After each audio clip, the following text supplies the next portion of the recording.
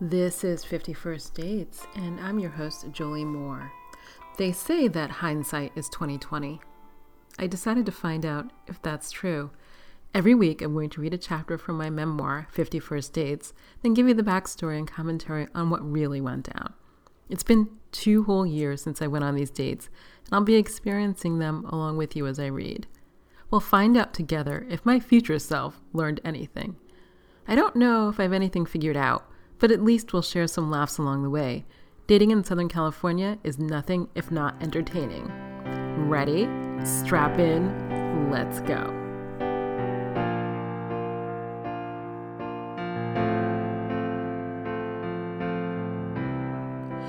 Hi, this is 51st Dates, the podcast, and I'm your host, Jolie Moore. Welcome to episode 17. I don't know if it's like sort of the Ides of March, but I have that feeling right now that it's all for nothing. I've been thinking a lot about dating and when I'll be ready to get back in the game, and it's been a few months, and I still don't want to do it. And the thing is, while I was doing this, the entire time I greatly enjoyed dating. I love meeting new people. I like talking to new people. It's great. But for some reason, the last one really burned me a bit. And it sort of made me wonder how it is that I don't have any boundaries or standards or values when it comes to dating. Everywhere else in my life, so strict and so boundaried and, very adult, mature, I raise a kid, he's doing really well. I get work done, I get my kid to school, such as it is, on time. I manage my life, I manage money, I do a lot of things, but when it comes to dating, I don't have sufficient skills, and I'm starting to feel like post 40 that I'm getting a little old to acquire those skills. It just seems like it's just a morass. And so one of the things actually I've stopped doing is reading a lot of blogs. So I think, at least as far as like this internet sort of world is concerned, which is not how I grew up, of course, there are a lot of groups and YouTube videos and blogs that will address, where you are. And it sort of feels like, oh, I have this wound, and let me get up every day and rip the Band-Aid off and pour some more salt in, and, it becomes like, oh, I can't believe I married this guy, that was such a mistake, and yet I stayed with it, no matter how bad he treated me, and I can't believe I dated this guy who was fundamentally like a low-value guy who I, kept pursuing no matter how he treated me. And so there's groups. There's all these groups. It's like, do you have attachment issues? There's a group for that.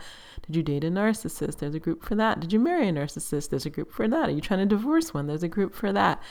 And while I think the groups are sort of helpful in a sense of not feeling alone and not feeling like the only one, part of it just feels like it's just again and again opening a door that needs to be not so much, well, maybe needs to be closed, and not so much in the it didn't happen, I'm going to stick my fingers in my ears, la, la, la sort of way, but closed in a way of, okay, so this stuff happened. I had a mother who was like alcoholic and abusive. I had a husband who was just emotionally abusive, not an alcoholic, and I dated, any number of guys who could take me or leave me. And that is true. None of that will ever change because the past is fixed. And reliving it, rehashing it, thinking about it is not moving me forward. It's part of it's instructive. I don't know. Let me say this. I think looking at my own past and vowing not to make those mistakes again has value. Doing it in a group setting with people with similar issues, I'm not sure how long that has value. So that's where I am in March, just sort of sitting with all of that And now let's talk about the date. So this will be chapter 16, Mr. Irish. What I remember about this guy, actually it comes up later. What I remember about this guy is that this was the quintessential not trying guy. He showed up on time for a date, which seems to be the maximum effort that anyone puts in LA. And it's just startling that people would not, I don't know, put on clean clothes and wash their hair. And it becomes this sort of thing. And it's not something that I think I would guess from looking at pictures and swiping left or swiping right. Like, I wish there were a way to sort of filter for people who were going to make low effort. Actually, maybe there is a way to filter for that, now that I think about it. I guess if they don't ask you out and they don't plan the date, then maybe that indicates low effort. So, okay, there's two schools of thought on this, and I'm not sure where I land. One school of thought has all of these sort of dating experts who are like, women are evolved. You have to make the first move. Men are shy. They won't always do it. If you like somebody, reach out to them and see where it goes. But what ends up happening, and actually this was a script from a guy who was like, message whatever number of guys who have a certain percentage match with you and say to them, hey, it looks like we could be a great match. Let's meet up for coffee. But my experience has been, okay, so that works. Like, they will, some of them will come out and meet you, but it's low effort. And then the other school of thought is let them pursue you, let them ask you out, and let them actually plan a date, and only go out with somebody who would actually make plans, which I'm really thinking about. But if that were the case, I swear to God, I would have had 2 dates, which may be sufficient given the number I had.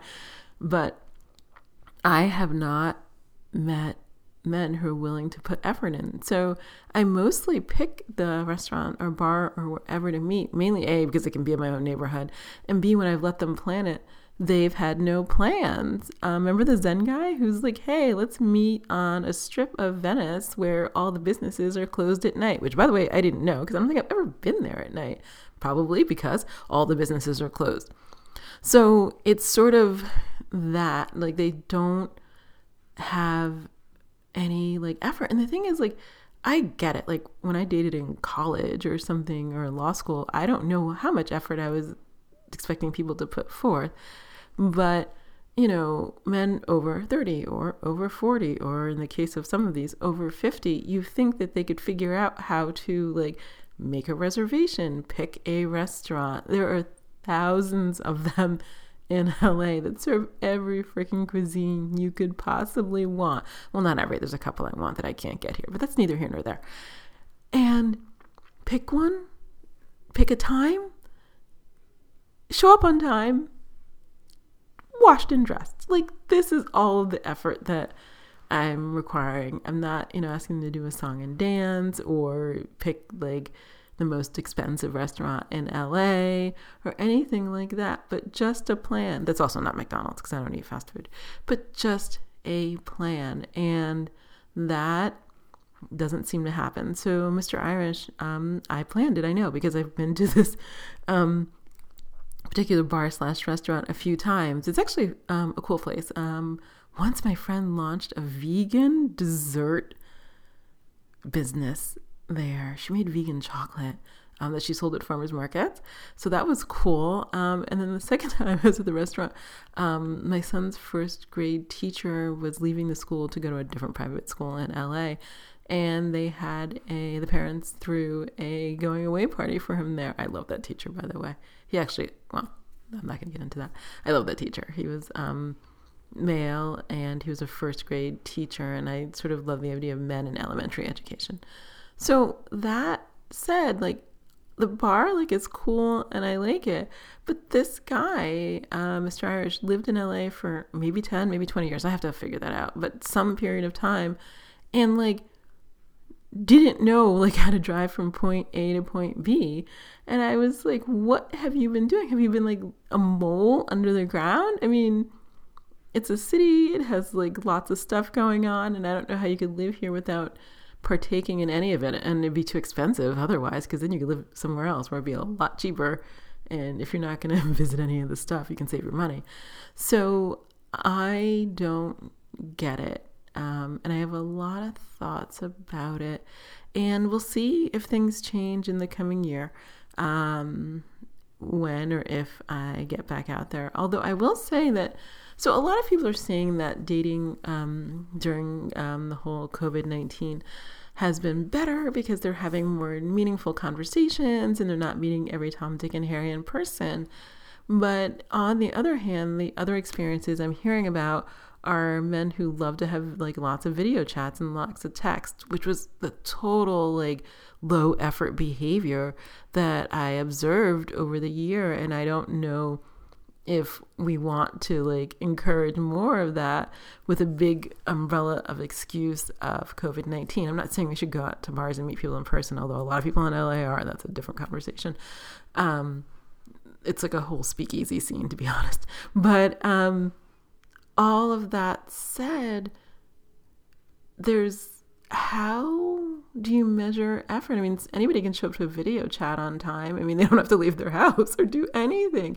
So it gives like low effort people like a greater opportunity and access to you than I think they otherwise would have, because the bar, at least for me, was whether or not they were willing to meet in person. And that was a low bar. And I'm going to tell you, I mean, I had a bunch of dates, but a bunch of people weren't willing to cross it. They're like, can we text for like 4 weeks? I'm like, no, I got things to do. I don't have time to text all day. One guy was like, oh, I was hoping we would be able to like share artistic experiences.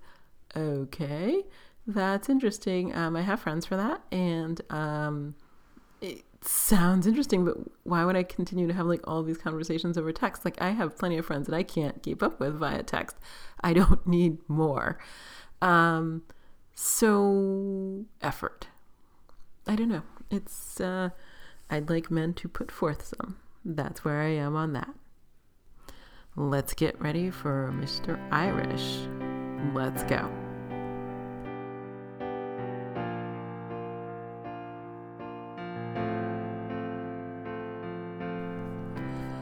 Chapter 16, Mr. Irish, March 16. Of course, on the day before St. Patrick's Day, I decided to meet Mr. Irish. I'd swiped right on Tinder because he was from Northern Ireland. To hell with my criteria, I just wanted to hear the accent for a few hours. If dating isn't interesting, then why bother? For the record, he had short reddish blonde hair, was okay looking, but not devastatingly cute, and worked at UCLA doing research of some kind or another. No long hair, no artistic bent. In fact, my last notification from Tinder was that he'd updated his pictures. I couldn't resist clicking. He'd added some with his cat. On Tinder, he messaged first. Mr. Irish, you were the first person who popped up. You are so very cute. Me? Auspicious? Thanks for the compliment. We talked a little bit about research and my feelings about protagonists in fiction. It was a lovely intellectual conversation. Interesting, but I could have these kinds of conversations with my friends. I think I was looking for a different kind of conversation in a relationship. Then he referred to the 1980s Northern Ireland conflict as the Troubles, and I was back in. We agreed to meet on Saturday. I preferred nighttime dates, but he wanted to meet in the mid-afternoon. I had no idea why, but agreed to a date at the Village Idiot. It was a large bar/restaurant that I'd been to for a few private parties over the years. I like to get to dates early. My plan is always to get a seat, scope out the bar, have a glass of wine to relax, and be there first.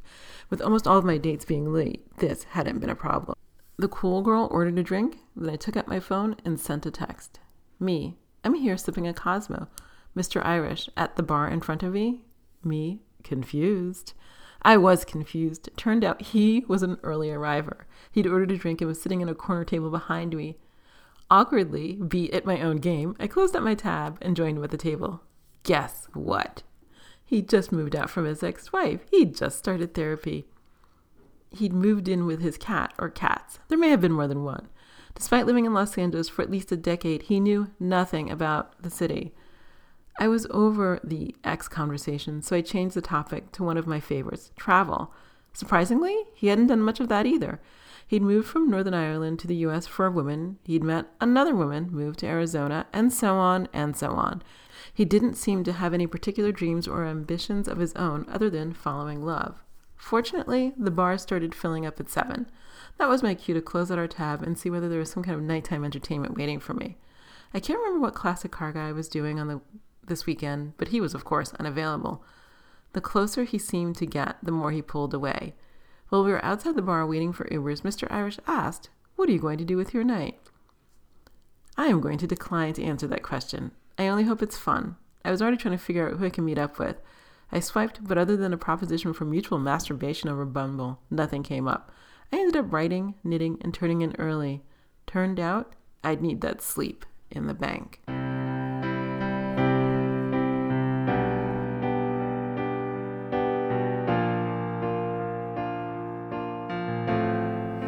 That was really it.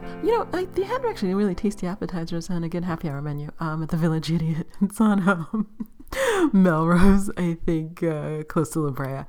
I don't know if it's in West Hollywood or in the city of LA, but it's up there, over there. It's there. Well, it's a cool place. If it survives COVID, I highly recommend it. This guy, he really talked a lot about his ex, which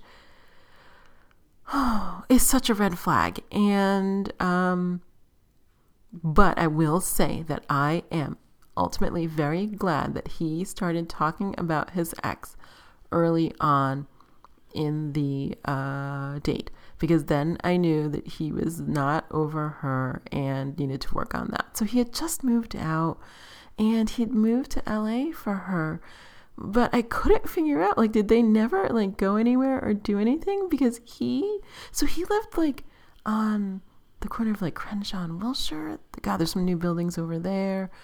Or maybe, I don't know, there's this little spot just sort of south of Hancock Park, but north of a bunch of historic neighborhoods in LA. And he lived over there, which is, I'm going to be honest, I don't know. Let's say 2 miles from where I am, maybe 3, I don't know. And we're at the Village Idiot, which is, I think, maybe, let's say 3 blocks from La Brea.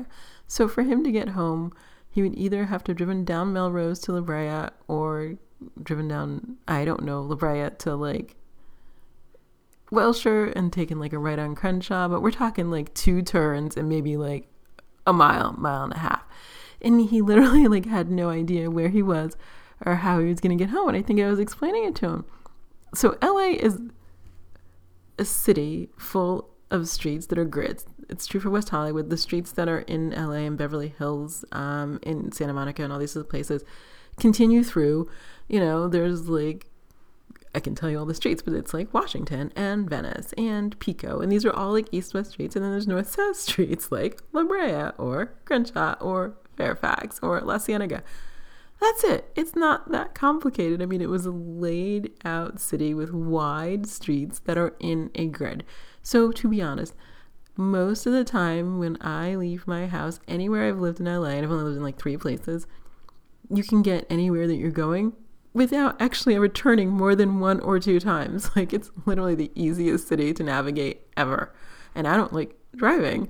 And it's actually easier than New York City because we don't have the whole one-way street thing where you have to skip over the street to turn back around to come back up the street, which is how I grew up.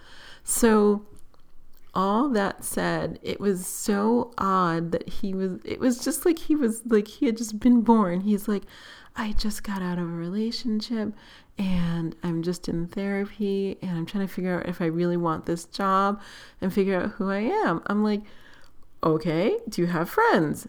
This is always the question.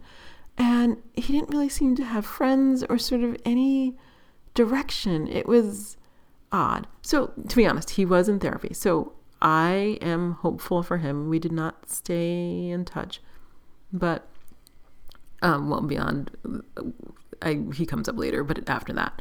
And I really do hope for him that he got therapy and he figured out what it is he wants in life, separate apart from moving from one place to another, following a woman. But he sort of seemed like he felt like what he needed was another woman to provide direction for the next chapter in his life. And what I, in theory, am looking for is somebody who is more self-directed. I mean, I get up every day and I know what I'm going to do, and I know like sort of what the future holds and what my plans are. And I just want somebody who has a similar idea, like this is the career I want, or this is the job I have, or this is how I plan to grow in that arena. These are the kids I have or don't have, and this is like how I'm like planning to raise them. You know, this is where I live. I'm planning to stay. I'm planning to not stay. This is my retirement plan. Like I've saved X dollars and I plan to retire at X age. And what I'm going to do post-retirement is X, Y, or Z. And God knows my age. That's the thing I'm asking about. If I were 25, I wouldn't ask. But that's sort of what I'm looking for. People who have thought about plans. And, you know, not saying things couldn't have happened in their life. Like they got married and they got divorced, or they have custody of their kids, or they have part-time custody of their kids, or whatever all of those things are is one thing.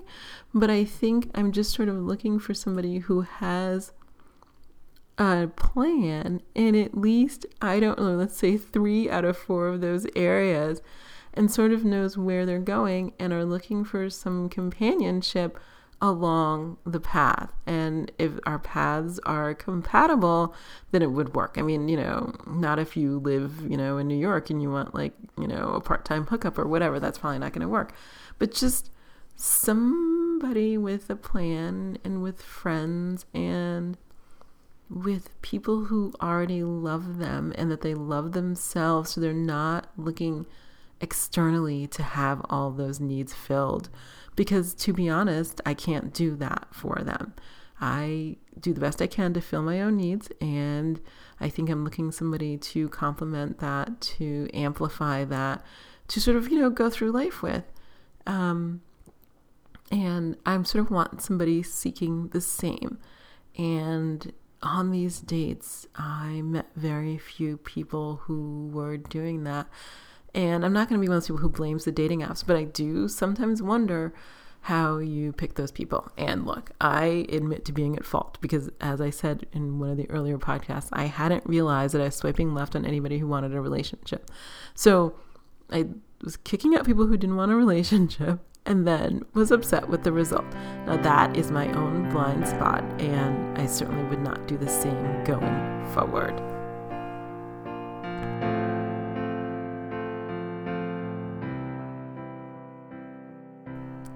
I'm Jolie Moore, and this has been 51st Dates, the podcast. If you enjoyed listening, I hope you'll share, rate, and review it on Apple Podcasts. It will help others find the craziness that is dating in Southern California. Also, please hit the subscribe button on your podcast app. If you'd like to read ahead, my memoir, 51st Dates, is available wherever books are sold. A link is always included in the show notes. I'm also a romance writer.